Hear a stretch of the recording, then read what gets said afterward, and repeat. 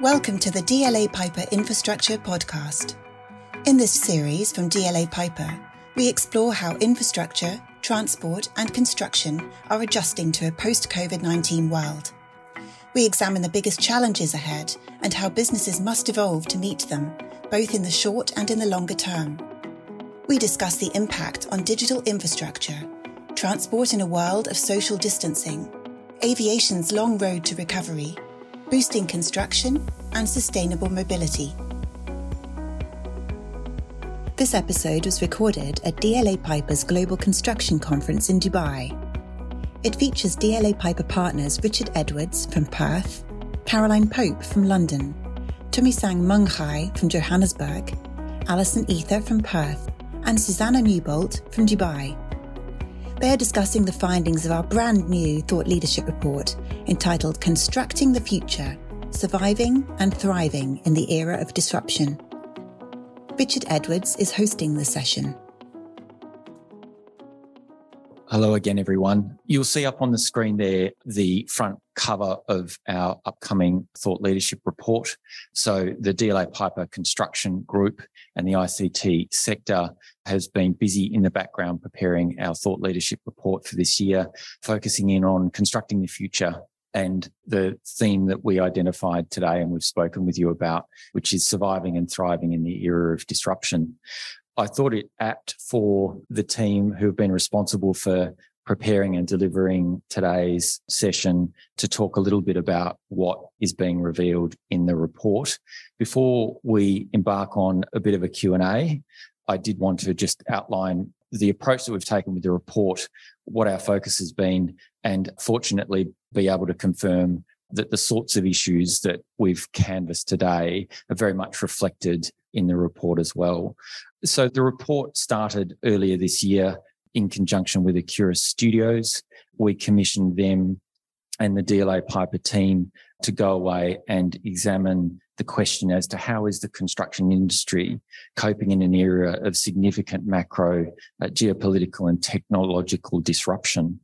The report itself and the questions and the investigations focused on what exactly is the construction industry participants seeing across a number of major geographies, that being Europe, the Middle East and the Asia Pacific region, and what those industry participants doing in order to mitigate risk and secure opportunities. In the second quarter of this year, what we did was engage with over 100 senior leaders in the construction industry across those regions in a series of interviews, gathering both qualitative and quantitative data. We then tested that feedback with in-depth interviews with clients and lawyers from across our own network. The report itself, and it's in its final phases of drafting, has focused on 4 areas as a consequence of those investigations.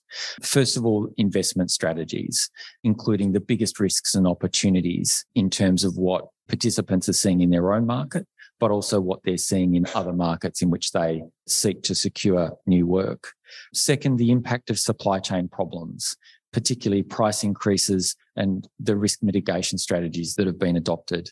Thirdly, we looked at how is the industry responding to increasing ESG scrutiny and regulation. Finally, we looked at the role of technology. It is clear that it is a powerful agent for transformation and digital disruption. Interestingly, there are particular places and locations and projects which are taking up those technological opportunities and there are places that are not. So we are seeing a patchwork of approaches to technology depending upon where you are and what you're doing and who you're doing it with. It is clear from the report that there are lots and lots of challenges. If we were sitting here in 2020 or 2021, early 2021, we'd be talking COVID. And we'd be talking force majeure and change of law and all of those interesting things that lawyers get very excited about. What is abundantly clear, though, is that if you talk about COVID, if you talk about supply chain, tech, financing, inflation, interest rates, what you're seeing is a compounding effect in particular places, in particular markets, and on particular participants. There's no doubt that geopolitics, macroeconomics, and also microeconomic issues really come to the fore in terms of what construction industry participants talk to us and are curious about. That's enough from me. I'm going to throw to the panel to ask some questions. I'm going to start with Caroline. Caroline, energy inflation. that is clearly a topic that not only worries me when I go to the petrol station every fortnight and fill my car up, it also was something that worried our clients. We think the world is getting smaller, but actually regions actually have their own impacts of these things. So that is interesting.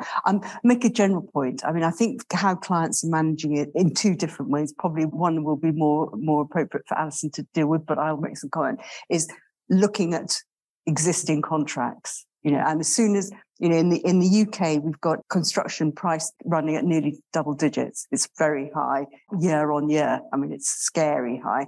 So clients are coming and saying, help, what can we do? The knee-jerk reaction was, it's the war. It's the war in Ukraine. It's a force majeure. So you just have to remind them, unfortunately, force majeure, time, not money, doesn't help you with your spiraling steel costs, cement costs, et cetera, So you then get the contract out, and there's a clause in contracts which has actually often now has had a pencil put through it, or actually in some of the young in this room probably have never, ever looked at in their life, which is the fluctuations clauses. And those clauses have broadly come out, but if they haven't come out, you've got a set of indices, so you can start applying that. But much more common in the contracts that we've been seeing in the fixed price contracts is if you are lucky, you've got an annual inflation adjustment that's set at 1%, 2%, 3%. But that's if you're lucky. So I'd be quite surprised because I've now got clients coming to me and going, I don't think there's a way in the contract for us to get our price cost increases. And if this continues for very much longer, we are actually seriously considering the nuclear route. We're thinking if we've got a limit on liability, it's going to be cheaper for us to walk away from this contract than it is to see it through and the losses that we might incur at the end, which is going to be interesting. We'll see if it happens. It probably won't affect this region, but in the UK, I'm anticipating that we might well see that. Contractors often kind of think about it, but aren't really serious. But now if they're coming to us already balancing the limit on liability in their contracts with walking away and the costs are going to be incurred. So that's existing. The new comp projects, the assumption is that purchasers only want fixed price contracts. But in countries where we've got such incredibly, one could almost use rampant inflation, it's not really going to be in the purchaser's best interest to go down the fixed price contract procurement route because the size of the contingency and risk items are going to be huge. And as a consequence of that, it might actually start playing into, as you were saying, the question of cost plus with a target, various things around that. You also need to look at your fluctuations clauses. And if you have fluctuations clauses, think about what indices you do want to use.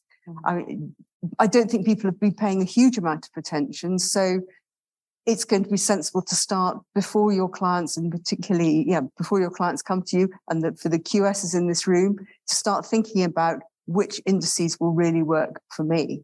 But of course, the problem with indices is there's always a time lag. It's this percent this year, but actually it's reflected what's happened over the year. So you're still going to be carrying quite a considerable overhead for that cost. You can think, and perhaps one way is to use more provisional sums. We've gone away from using provisional sums, again, because of the fixed price nature of contracts. With large items that you are uncertain, you think that the cost might increase because it's a long project and you're not going to be ordering for 2 years. Try and persuade the employer to go on provisional sums, or alternatively to some arrangement on, for example, forward purchasing with advance payments and advance payment bonds. So there are various ways that you can start thinking about managing it. So I don't think we probably in this region won't see a move away from fixed price contracts, but I anticipate in other regions we might well. Thanks, Caroline. Can I have a bit of a change of pace and move from mitigating risk to talking about opportunity? And Tim is saying, if I can throw to you, one of the most interesting results from the survey focused in on Africa and what the construction industry perceives as being the opportunities there. What was interesting from my perspective was the confirmation that those industry participants who come out of my region, which is the Asia Pacific, continue to look at Africa as a place of opportunity, and appreciating the concept of Africa in itself is a misnomer because of the significant cultural, religious, economic and population differences that exist. But the Asia Pacific industry participants recognised Africa as being particularly a place they wanted to invest in. The next most enthusiastic about it were companies from the Middle East and then finally Europe. I'd be really interested in hearing from you as to what it is that you see as being the sorts of features that make African countries, you from South Africa, attractive to construction industry participants. Thanks, Richard. So poor infrastructure is one of the key impediments to growth in Africa. To this day, there remains a significant lack of access to electricity, lack of access to proper housing, and lack of access to proper roads. So that in itself presents an opportunity where industry participants can get involved in addressing this infrastructure lag in Africa. In addition to that, a lot of effort has been made by African countries to invest in infrastructure development. It's actually been reported that in the last century, African countries have spent in excess of $80 billion annually in addressing this infrastructure lag. So again, a big opportunity for industry participants to get involved in solving Africa's biggest challenge, which is infrastructure development. Now, turning specifically to South Africa, of course, South Africa is no exception to the infrastructure lag that I just spoke about. What is, however, encouraging is government's bold steps and targets in addressing this infrastructure lag. So just to mention a few, we have an initiative by the South African government that's aimed at increasing electricity generation through private sector investment in renewable energy. As a result of that, we've seen a lot of uptake in solar and wind projects over the last few years, and we certainly expect a few more in a few years to come. We have a national infrastructure plan, which is the government's broad plan to address this infrastructure deficit, and that focuses on energy, on water, as well as on transportation. So the South African industry at this point, when it looks long-term, there's a lot of positives in terms of future pipelines with the investments that are going to come through as a result of this national infrastructure plan.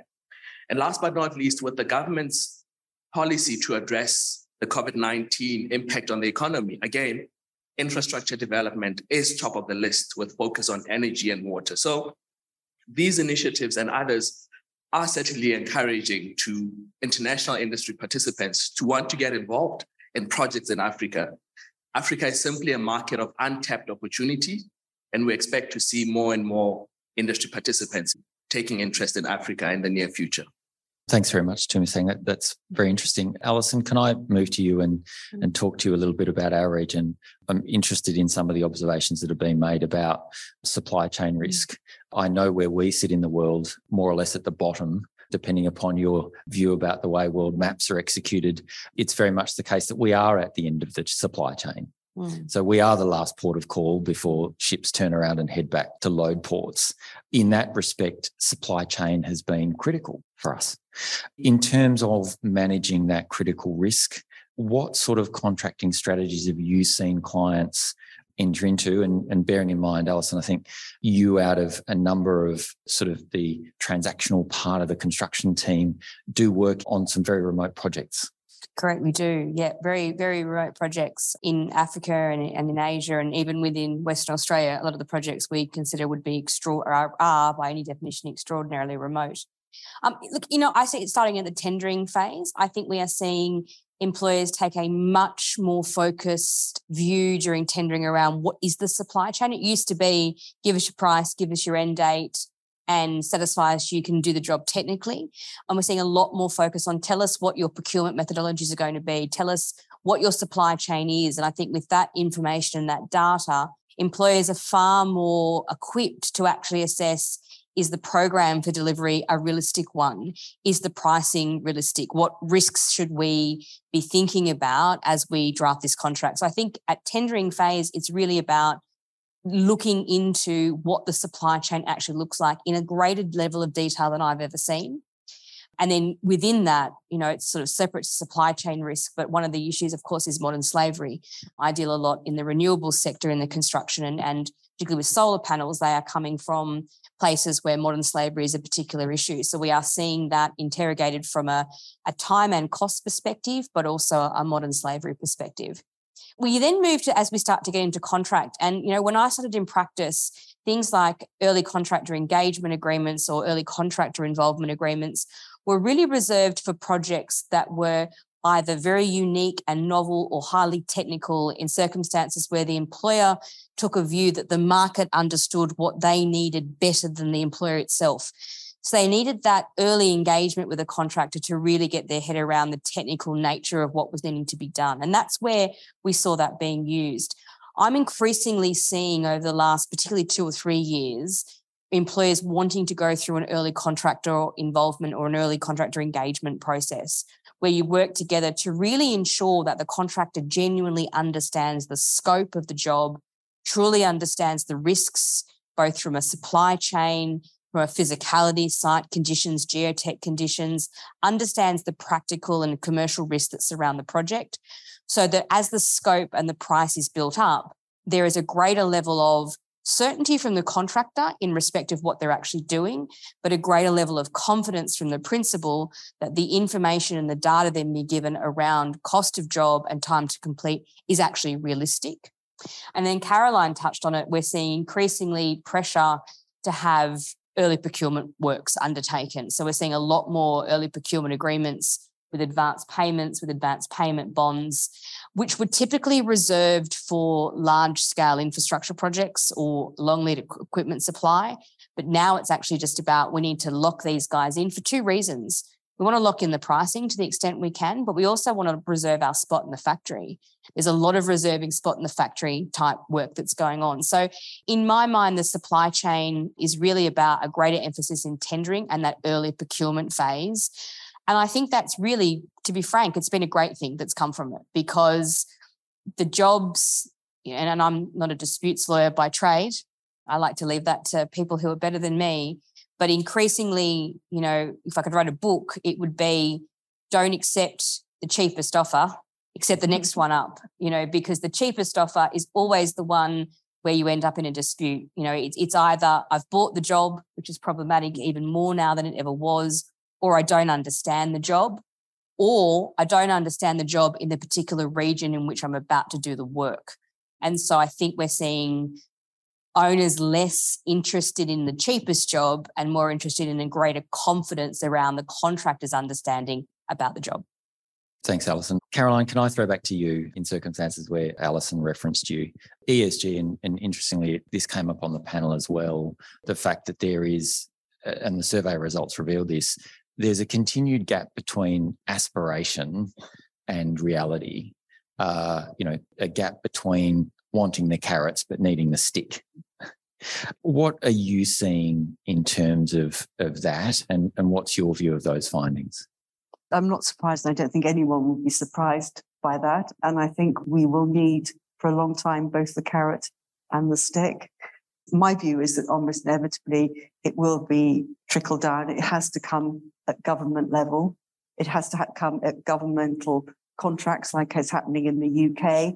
But it's interesting, you hear David was talking about the conference he was at, and actually it was developers pushing the green development all through the planners. So I think at the end of the day, contractors want to win jobs. And if they have to win jobs through doing additional environmental ESG type things, they will do them. They will do them either because the government says they have to do them, they'll do them because their shareholders require it, their funders require it. But I always feel these slightly stick-like, really rather. I don't really know what a real true carrot looks like in this space.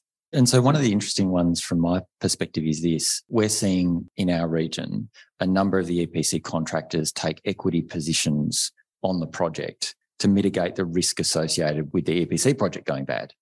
In circumstances where, if you talk in Australian terms, the social infrastructure spend that's occurred on the east coast of Australia has been in the hundreds of billions of Australian dollars. And most of the major contractors will tell you it's been a hollow project era for them because they're not making any money.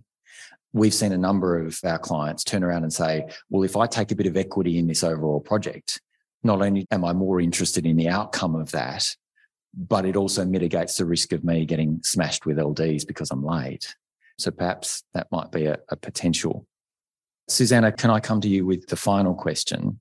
And this is around tech. What was interesting from my perspective is the survey results indicated that certain regions were catching up in terms of technology. Some were better at it than others. But overall, what was clear was various disruptive leaps needed to be taken, to pick up on Gominder's term. From your perspective, what did you see in the survey results and what are your comments on them? Yeah, thank you. I very much saw what you saw, and I brought some of the stats with me, actually. So there is such a difference across different regions across the globe. We've got nearly 70% of companies in Europe saying they're using AI tools in procurement processes already. And that's only 45% in Asia and down to 30% in the Middle East. And there's less of an appetite to use robotics in the construction and assembly in Asia Pac and Middle East than there is in Europe. But perhaps that's a reflection on availability and cost of labour. The report highlighted a trend around the tech adoption being very much aligned with the maturity of the market. And the Middle East, for example, has all been about asset creation and not asset management. This comes through loud and clear in the survey findings. 70% of respondents in Asia Pac and Europe say they regularly use BIM, and only 27% of respondents in the Middle East. And that was really stark for me. Also, interestingly, the data suggests that this differential between Europe on the one hand and its lead in technology and Asia Pac and the Middle East is likely to widen over the next couple of years. And I thought that was quite surprising, particularly after we heard about some of the positivity today on the panel about the adoption of technology here in the Middle East. And I sort of pondered over that. And I came to a sort of somewhere in the middle in terms of my own thinking about where we're likely to get to, and thought that actually what we have here are probably isolated or pockets of influence that are likely to drive technology adoption, and possibly on the back of sustainability. So we're probably going to see great take-up of some technology adoption on things like the Saudi Giga projects, but then probably our routine towers, mixed-use type developments probably going to stay a little bit behind. And maybe that's where we see that gap continue to widen against Europe. The other thing that stood out to me in the report is that attitude to tech as a risk factor differs as well. But then again, that's probably a reflection on where the market is and how evolved it is in terms of the adoption of tech. But for Europe, the tech race is on, and disruption by a tech-savvy startup is seen as a real risk in Europe. Whereas in the Middle East, for example, your ESG is the watchword at the moment, and it far eclipses any concerns about tech as a risk at this stage. So it really is a picture of differences when it comes to the adoption, the attitude to risk, and appetite for tech when we see the technology results of the reports. Thanks, Susanna. I think what it certainly showed to me was the fact that there's such a patchwork of attitudes and progress and intent. And the consequence of that is that if you assume all things are equal in all places, you've got a fair chance of running into error. That's the final question for the session. So it just leaves me to say thank you very much, panellists. Just a reminder, the report will launch in November. So look out on the socials for more in terms of the launch of the report in the coming weeks. In the meantime, if you actually want to talk about any of these topics using an old-fashioned telephone or a messaging system of your choice, feel free to get in touch with any of the team here.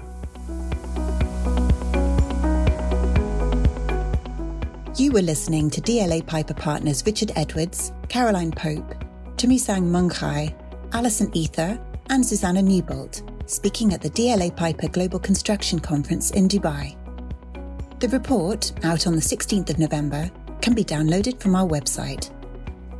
If you'd like to talk about any of the topics we've touched on in this podcast, or if you'd like us to come and discuss the findings of the report with you and your colleagues, please get in touch with any of our partners. We'd be happy to do so. Thank you for listening. Any information in this podcast is for general guidance only and is correct as at the date of recording.